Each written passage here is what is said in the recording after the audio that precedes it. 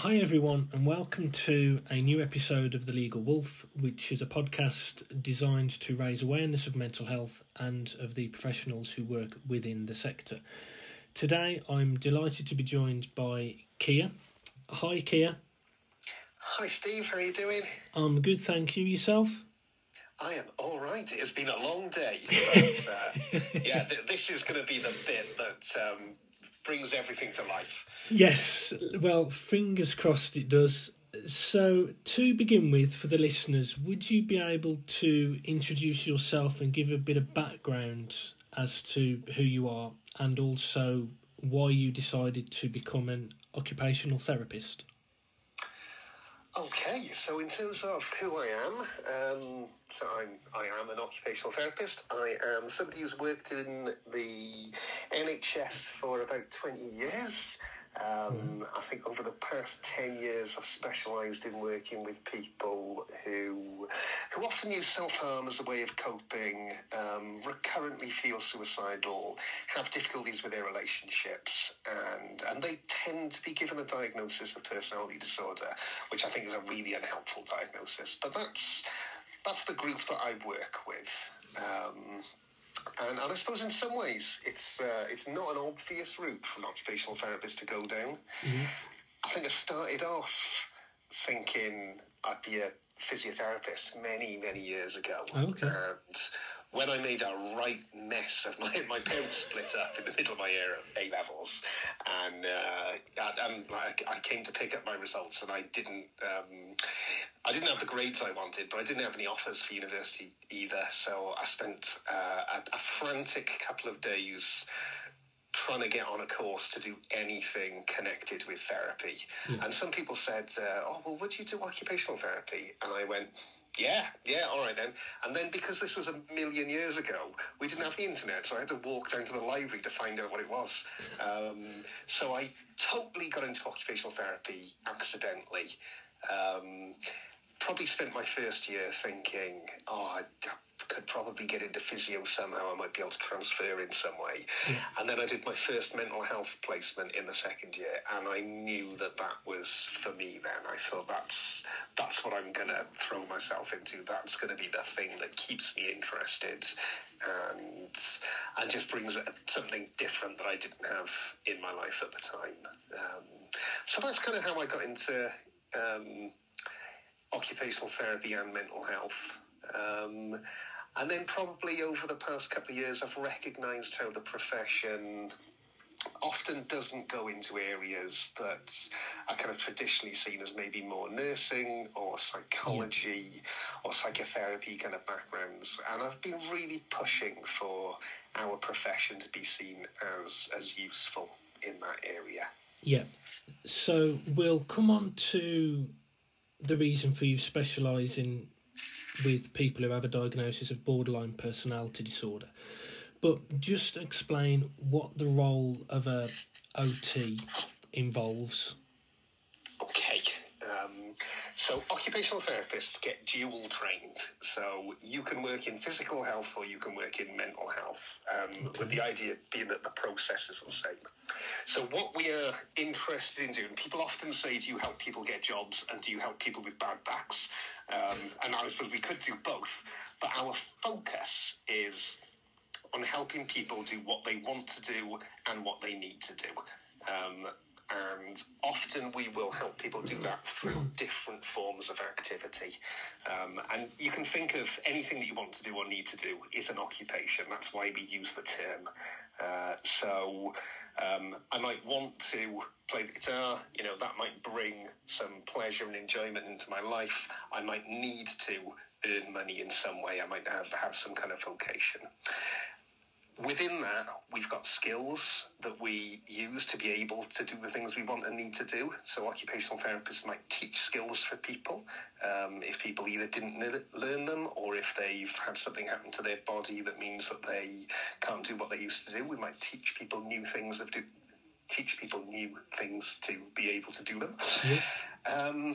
But equally, we can change the environment around people as well. So in physical health, you might see somebody adapting somebody's house, maybe building a bathroom downstairs. We can change the environment around them in that way. In mental health, it can be a bit more difficult to do that, but we can really work on challenging the stigma that people are fighting against. We can really push people to respond to people in the way that's most helpful if we're not able to help that person themselves to do things that are going to get more of what they want and what they need in their life. I think sometimes people say that some professions can help people to manage their symptoms, and occupational therapists really try and help people to live, to bring that kind of richness and quality into their lives. And I think that's what I've kind of fell in love with doing. Yeah, and what led to you to specialise in helping people with a borderline personality disorder? Because it doesn't seem the most conventional route for an OT to go. So there was a time when I was working in a community mental health team, and for whatever reason, people seemed to think I was quite good at holding relationships with people. So that when they started doing a therapeutic community aimed at helping people who would get a diagnosis of personality disorder, somebody came up and said, "Keir, do you want to work in this?" And I said, "No, why would I want to do that?" And then I found out more about it, and this idea of every member of the group has got the same level of power. So when somebody wants to join the group, it's all the members who decide whether they get a place. If somebody's acted in a way that the group can't tolerate, it's the members that decide what happens next. So the staff aren't in charge. All of the members are. And that was such a radically different way of working. Yeah. I just became really interested in it. So I got seconded into that service for a year, and 2.5 years later I was dragged out of it, really annoyed that I couldn't carry on. But I just recognised that this client group who got a really hard time in services, I just recognised that we could do something that was a lot more helpful. So I wanted to help those people more, and I wanted to help clinicians and practitioners who had struggled as much as I had to be better in the way that they worked with them. So I tried to find another specialist service to work in, so that meant I moved to the other end of the country. I didn't even move, I commuted to the other end of the country.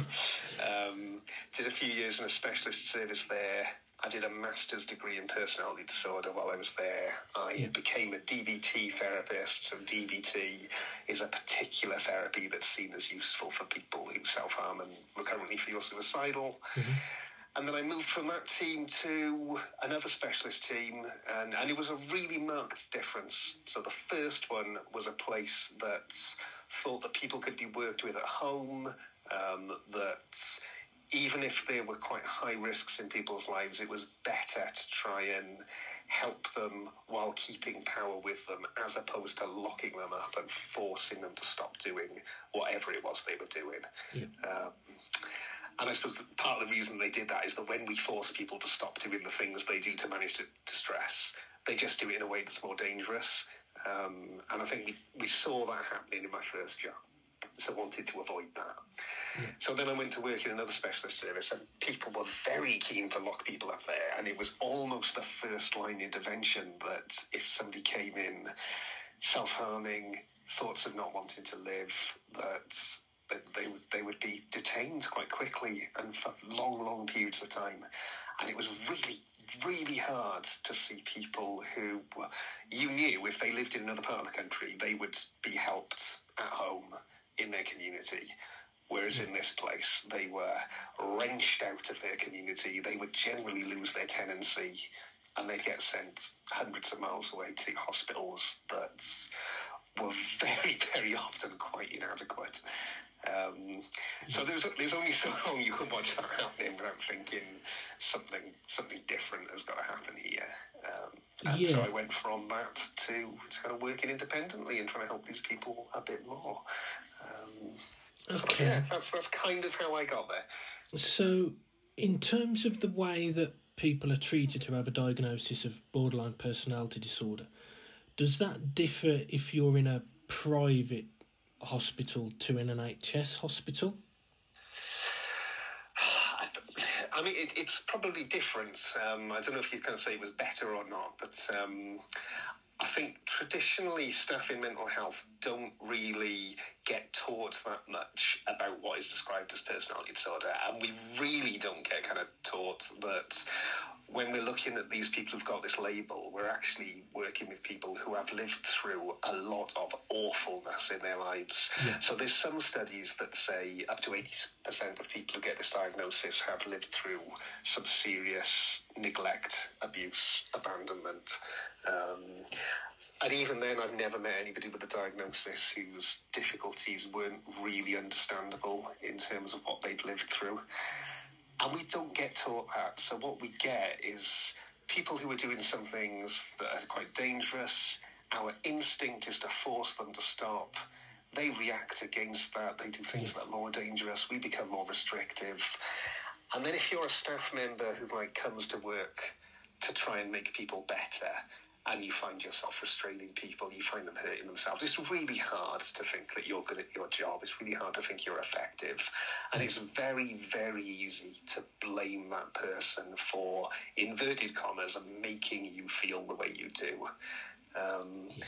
So what we often kind of saw happening was that, people would be stuck on wards, this cycle would be going on.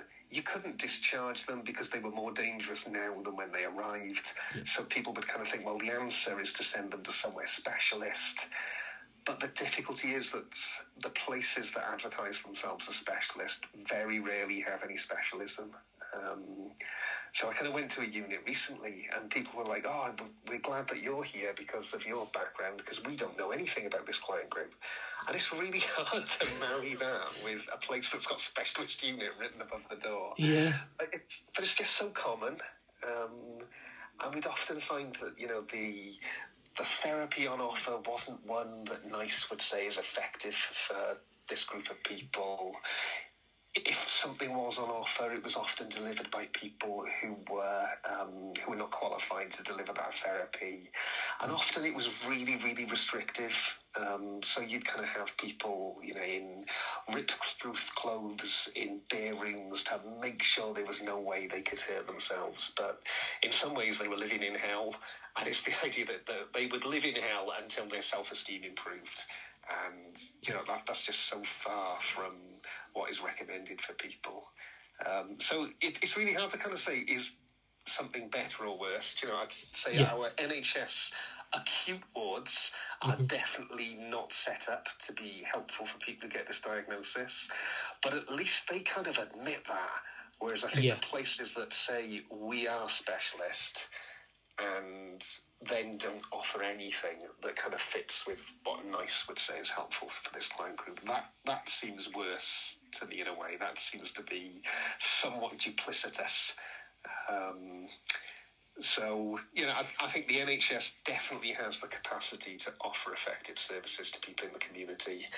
But I think because the NHS is often quite scared of, what will happen if something bad happens? Am I going to get blamed for it? Am I going to lose my registration? Will our organisation get blamed? And then I think a way of managing that anxiety is for that person to be somewhere else. So if that person is in a private hospital, the NHS is never going to get blamed if something untoward happens there. So I often see that the kind of moving people into the private sector with this diagnosis is a way of making sure the NHS kind of escapes some blame. But it's never framed like that. It's always kind of framed as, this is in the patient's best interest. This is going to be where they get the expert help, whether people believe that or not. Yes, and if we take it back a few steps, so in terms of the definition of a borderline personality disorder, how would you be able to define that to the people listening to this podcast? So there's two different books with criteria that lay down the criteria for the disorder. So if we were going to take the Diagnostic and Statistical Manual number 5. It's the manual they use in America, but it's just easier to explain it using that one. Yeah. So to get a diagnosis of borderline personality disorder, you need to hit 5 of the 9 criteria. So there are things in there such as inappropriate anger, frantic efforts to avoid abandonment, self-harm, recurrently feeling suicidal, periods of kind of paranoia, and I can't rattle all 9 of them off my head. Yeah. Right? But what you will generally meet in a clinic for somebody who's got this diagnosis is somebody who copes in ways that can be quite destructive. So often for me that's cutting or overdosing, but it could be a number of things that are perhaps less obviously damaging. So it might be substance misuse, it might be getting into relationships that are quite dangerous, but some way of managing emotional distress that can cause problems. And then difficulties with relationships as well. So that kind of frantic efforts to avoid abandonment. It often means that people have kind of lived through experiences where either nobody cared for them, so that the people who did care had to be hung on to, or just to be left alone was dangerous. So again, it makes sense that people would want to hold on to the caring people in their lives. But I think what we often kind of see then in a clinical world is somebody who becomes more distressed at the idea of discharge, or falls apart at the idea of somebody in their care leaving. Yeah. And again, I think we can, on one hand, we can kind of say, well, these people have a disorder of their personality. But I think the reality is that these people have lived through some awful experiences. Yes. So again, those efforts to avoid being abandoned, that might make sense. Inappropriate anger, whoever is defining what is appropriate or not, a lot of these people have got something to be angry about. A lot of them have lived through some massive injustices. And then if they're in a situation where, they're being stopped from going out, stopped from doing what they would normally do to manage their distress, it would make sense that there was some emotion and anger about that. So in some ways, I think lots of doctors could get together and say, oh, yes, that person's got borderline personality disorder. But in another way, I think these difficulties, they make sense in kind of response to trauma and adversity, and I think it's probably a lot easier to think about people like that. Yeah. Has that explained it? Was that that was great. And in terms of COVID, that obviously everyone's currently living through at the moment, I imagine that with people with borderline personality disorder, if they're not allowed to go out on, for instance, Section 17 leave, then would that exacerbate their problem as such, because they're not having the time to go out and have a bit of me time, for instance? So I suppose I'll just correct you, Ryan. I'm going to try and encourage you to say people with a diagnosis of borderline personality disorder, because I'm really not keen on kind of thinking of people as having disordered personalities. Yeah. So that would be the first one. Right. I suppose your second question, so I think we could think of people as, well, they're mentally ill. So if they're not able to go out, their mental health deteriorates. I think we could probably think of it in that way. But also, I think we can pathologise what are really normal reactions. So, yes, I think people who are detained in hospital who cannot get out will be sad as a result of that. Whether that is a deterioration in their mental health or not is another thing. Do you know, I think that's a really appropriate reaction to already being in a very restrictive environment that has become more restrictive, where you have less autonomy and where you have less sunlight and less ability to interact with the world. So I think it would definitely make a difference. Whether it disproportionately affects people is another question. Yeah. And in relation to people who have a borderline personality diagnosis, do you feel that their stay in hospital is prolonged compared to, for instance, someone who suffers with bipolar or schizophrenia? So it can go either way, right? So what I think hospitals and psychiatry does very well is respond to acute psychotic states and people who have extremes of mood. They kind of think, right, we know what we are doing here. We are medicating, we are stabilising, and I think people feel confident with what they're doing. With people with this diagnosis, I think people don't feel as confident in their interventions. So in some ways, that might mean that people never get through the door of a hospital. So there's an idea that people with this diagnosis don't do well in hospital. And to some extent, that is my experience, right? If you are prevented from doing what you normally do to cope, things get worse. But having kind of blanket rules that people aren't allowed in, I think is thoroughly unhelpful. So certainly some people find it hard to get through the door. But then once you do get through the door, if you have been cutting in a controlled way in the community, and then you are stopped from doing that, it's not like that need disappears. So I think people who are stopped from cutting will then start headbanging, will then start tying things around their neck. And then it's really hard because the staff are doing what they think is in their best interest. We will stop this person hurting themselves. But then people end up doing things that are significantly more lethal. And then we get really stuck. And that's when admissions seem to go on for ages, because how could we possibly justify discharging this person who is so much worse than they arrived? We need to keep them in this environment that isn't really recommended until they respond. And that's where I often see people who have admissions that last years and years and years. Okay, and have there been any complex cases that you've been involved in whereby you've had a successful result, for example, at a mental health tribunal? Well, I suppose in some ways they're all fairly complex. And one of the things that I've started doing in the last couple of years is trying to get to mental health tribunals. And whether this is a success or not, there's people who do not want to be detained. And I find myself going to private hospitals. People describe what they're doing there in their reports, and it's just unrecognisable from what NICE recommend.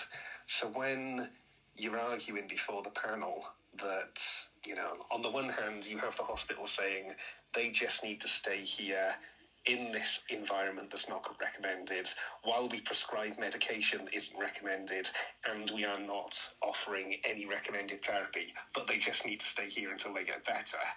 I'll generally be saying, well, can we see how much worse things are now than before they were admitted? Can we recognise that in the community they did these things which were dangerous, but now look at how lethal their ways of coping are. They are utterly reliant on people finding them in time and stopping them from doing things, which was never the case outside of an environment like this. So let's get them out of this environment.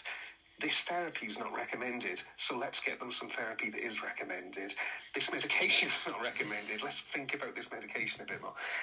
And people generally recognise that actually this level of restriction isn't recommended. It makes sense that people would react badly to an environment that is not recommended for them. So let's lower that level of restriction. And in terms of having some success, I have yet to go to a panel and make that argument and not see somebody be discharged from their section. And in some ways that's brilliant. And in other ways, I just think of how many more people are trapped in this kind of very Kafkaesque world where you have to stay in the place that you do this thing until you stop doing it, as opposed to going into the place where you were so much safer and were able to look after yourself so much more. And often I think if you have that kind of conversation in clinical meetings, people are wary and they don't want to do the thing that they can get blamed for. But in the tribunal, it seems to be a place where people can weigh up the facts and say, well, we can't detain you any longer because he is obviously making things so much worse. Yeah. And in terms of the NICE guidelines that you've mentioned, what kind of medication is recommended and what kind of treatment is recommended? So there is no medication that's recommended specifically for borderline personality disorder. And in some ways you could kind of say that's quite weird because it's rare to meet someone who isn't on an antidepressant, an antipsychotic, a mood stabilizer, and a couple of benzodiazepines as well. So despite the kind of emphasis on not prescribing just for that, despite having a quality standard on not providing antipsychotics in the long term, people get prescribed this stuff. So the emphasis is on therapy. So there's a couple of structured therapies that have got a decent evidence base in this area. There's the idea that in some ways it doesn't matter so much which therapy you're doing as long as it's got a decent structure and evidence base. But what you'd often find in, like I said, in these units is just people who aren't trained doing a bit of off-the-cuff stuff. NICE recommend working collaboratively with people, so kind of doing with and not doing to.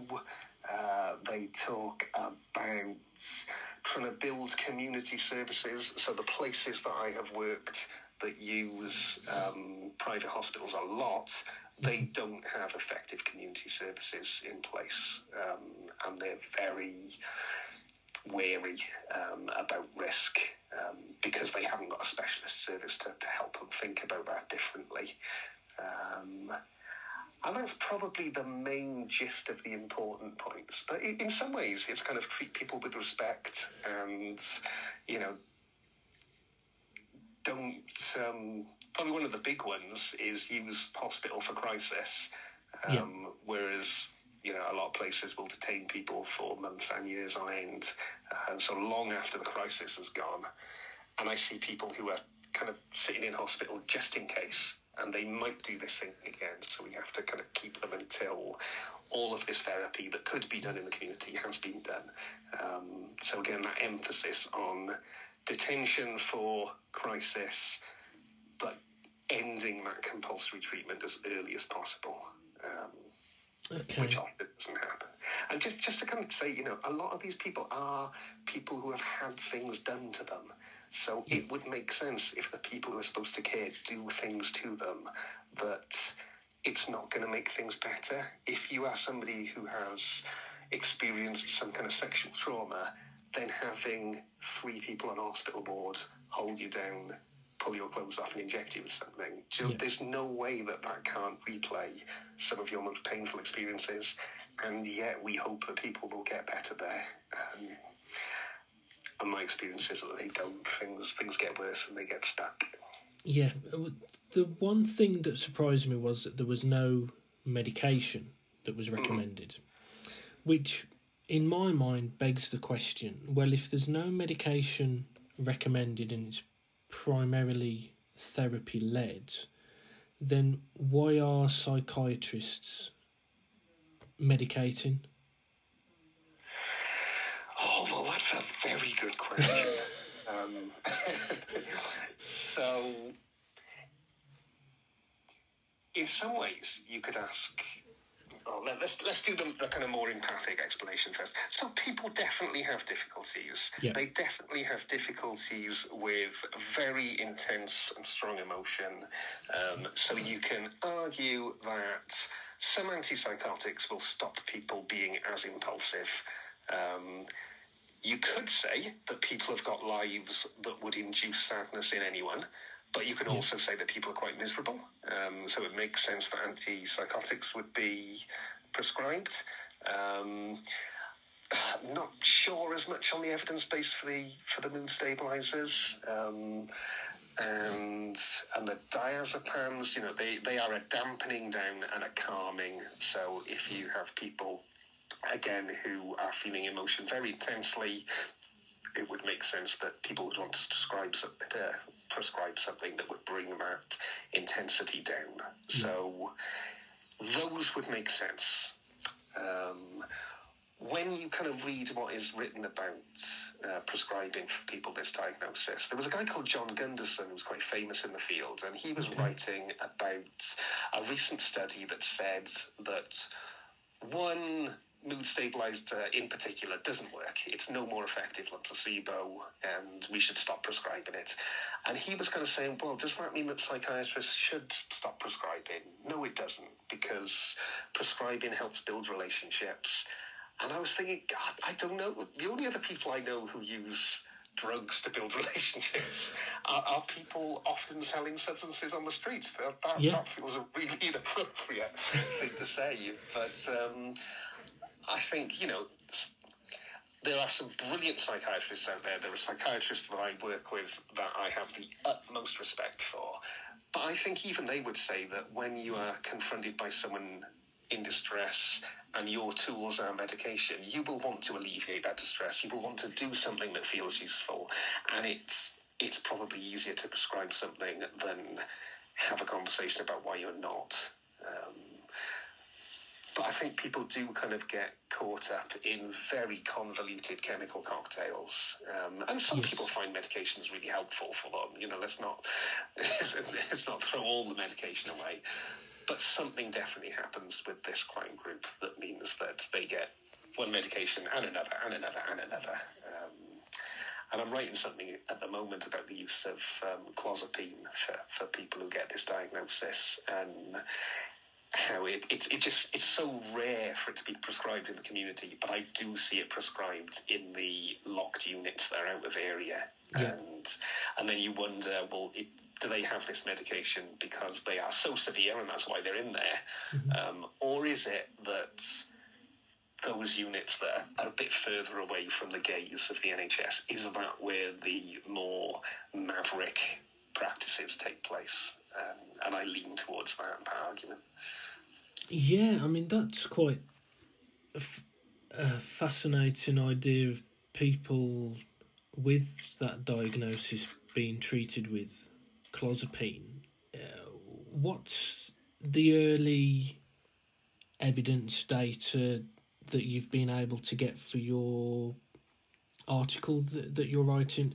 Are there pros and cons for prescribing clozapine? So there is no randomised controlled trial for it at the moment, okay? So the quality of the evidence isn't fantastic. But what has been published would say that it's good. There's a lot of studies talking about bringing down aggression. There is one qualitative paper of people taking it and saying, I find this useful. This is useful for me. Now, I read that, and obviously that has an effect. I can see what's written, I can see that it's there. And then I just think of my experience of people, doubling, trebling their body weight. People who were quite active and had a spark about them are suddenly so lethargic. And people are telling them that they've got no motivation and that they're lazy when they cannot get out of bed. So there's something that when I watch people taking clozapine, it feels like something really untoward is happening, and I get a sense of, this doesn't feel right. I have a gut feeling that this doesn't feel right. And then when I was looking for something that would back up my sense that there's something not right about this, there was nothing. There was nothing written about any concern about prescribing what is probably seen as a kind of, perhaps not last resort, but you'd only prescribe it for somebody with a schizophrenia diagnosis after a few other drugs haven't been effective. So there's something about using this on primarily young women and watching them balloon that feels really unsettling.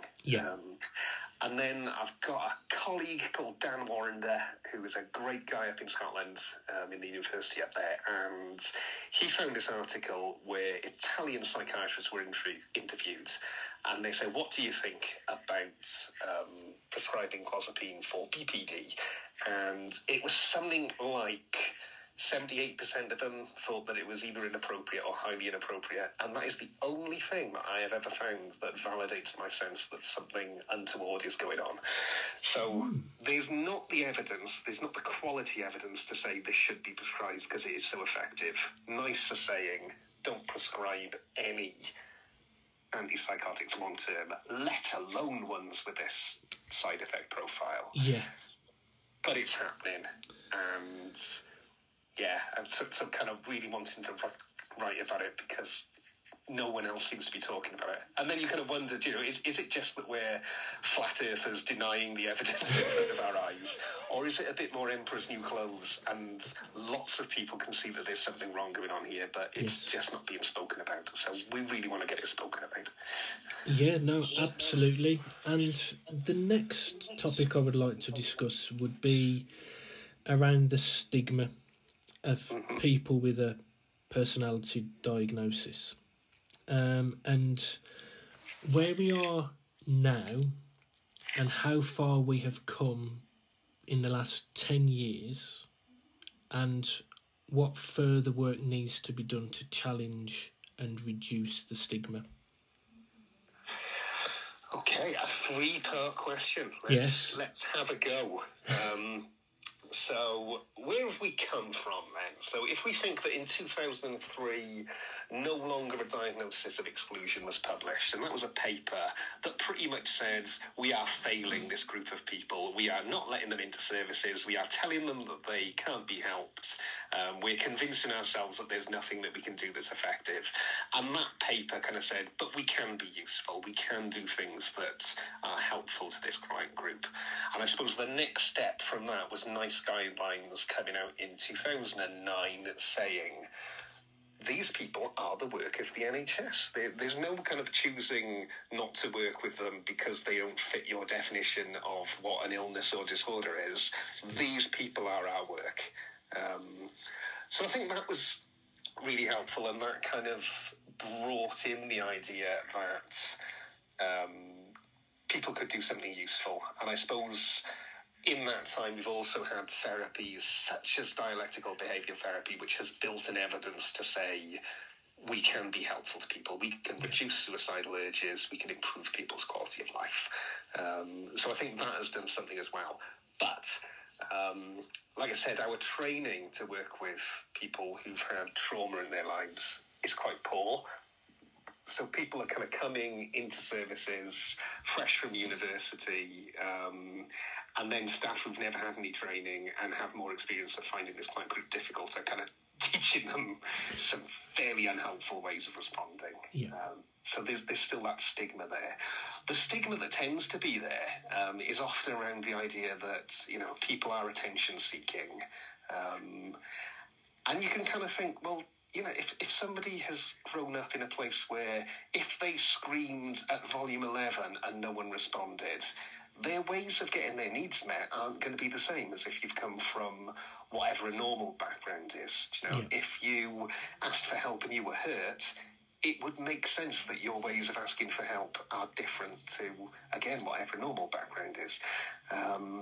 If the only way that you could survive was to have people with you and caring for you, again, it makes sense that you go to huge efforts to make that happen. So I think when we label somebody's attention seeking, what we often forget is, well, why are they acting in the way that they are? Why does it make sense? What is the benefit for them? What does it do?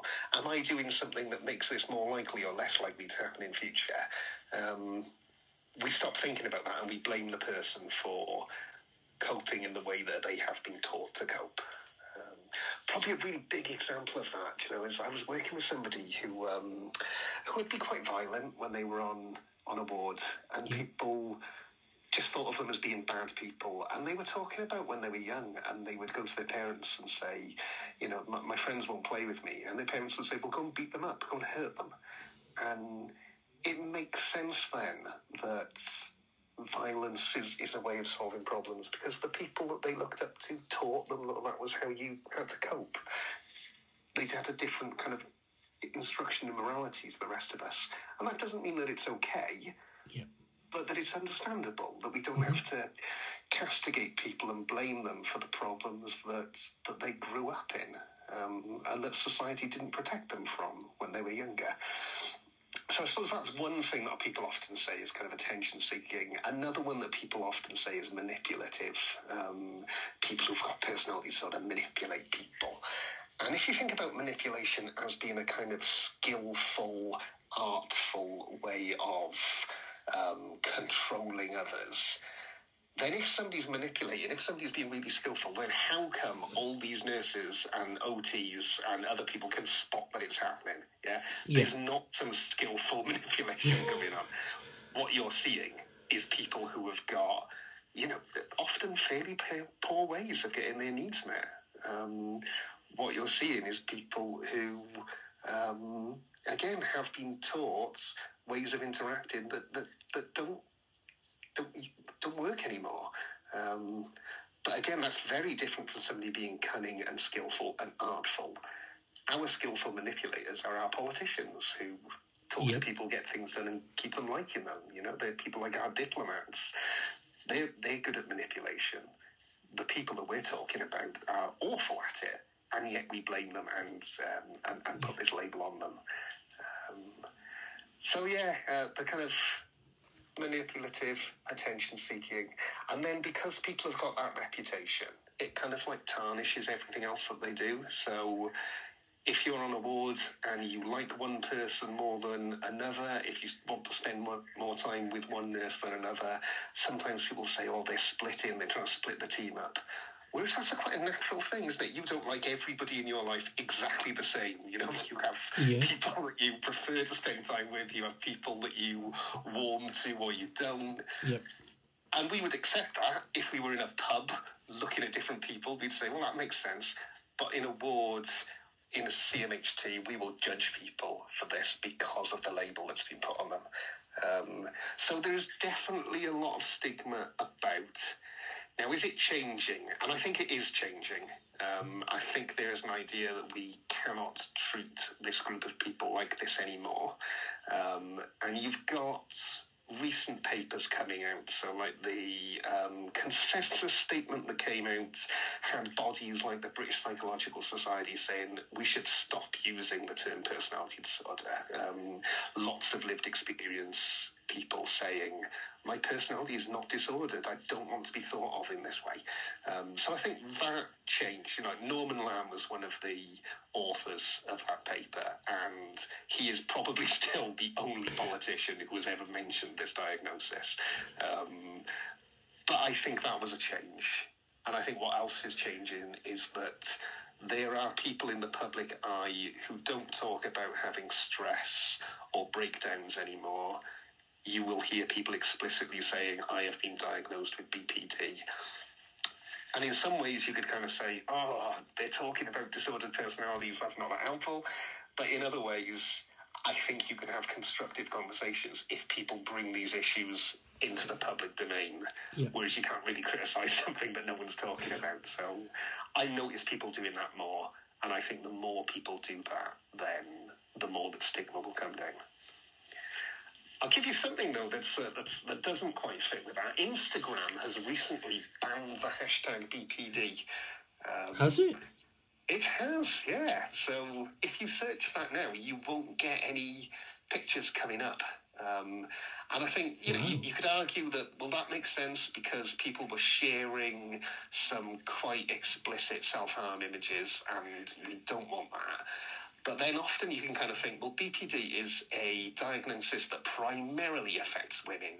So 3-1 women are diagnosed compared to men. And you could probably argue, well, there's something about society doesn't like angry women. Society has a view of what women should be like, so it's often pathologized when people don't fit into that. So if you think like BPD as a hashtag has been banned, but things that are more traditionally male, like antisocial personality disorder, or things like, do you remember the Nick Nominate phase where you'd video yourself drinking 5 pints? Yes. You can still get videos like that on Instagram. So it's really weird that they can ban what is a diagnostic term, but there's still things that are other, explicitly connected to harm that don't affect women as much, and they're okay.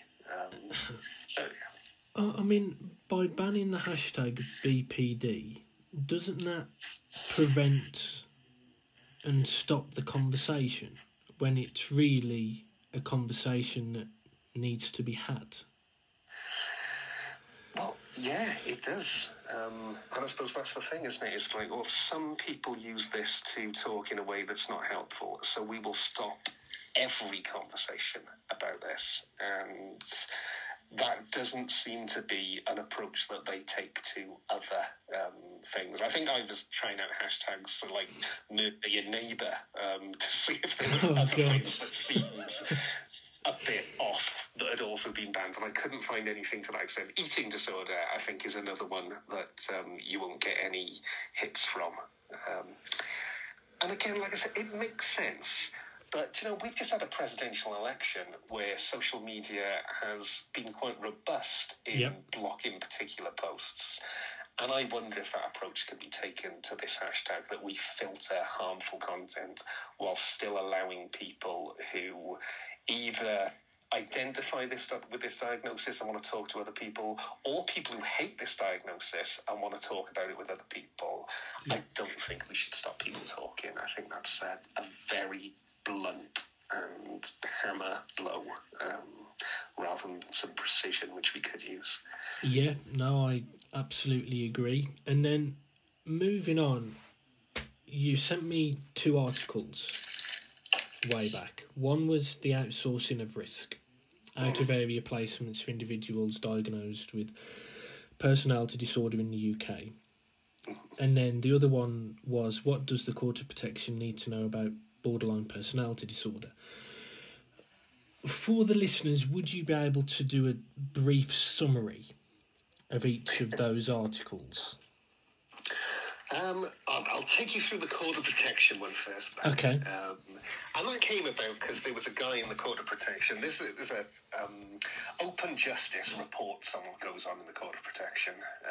So they were reporting on a case where somebody had that diagnosis, and they recognised that nobody really talked about it, let alone ever kind of critique whether that diagnosis was appropriate. So they asked if I could write something that kind of was a rough guide to the diagnosis and what do people need to know. So within that article, what you'd find is something around the diagnostic criteria, but also a kind of what the weaknesses of that diagnosis are. So, like I said, if you need to hit 5 out of 9 criteria, if you have got criteria 1 to 5 and I have got criteria 5 to 9, that's us with the same diagnosis, but we only share one characteristic. So you've got to wonder about a diagnosis that can have such disparate presentations in it. Equally, there's some research to say that if you can be diagnosed with one type of personality disorder, you could probably be diagnosed with another 2 as well. So again, is this a really refined box that we're putting in, or is it actually very messy?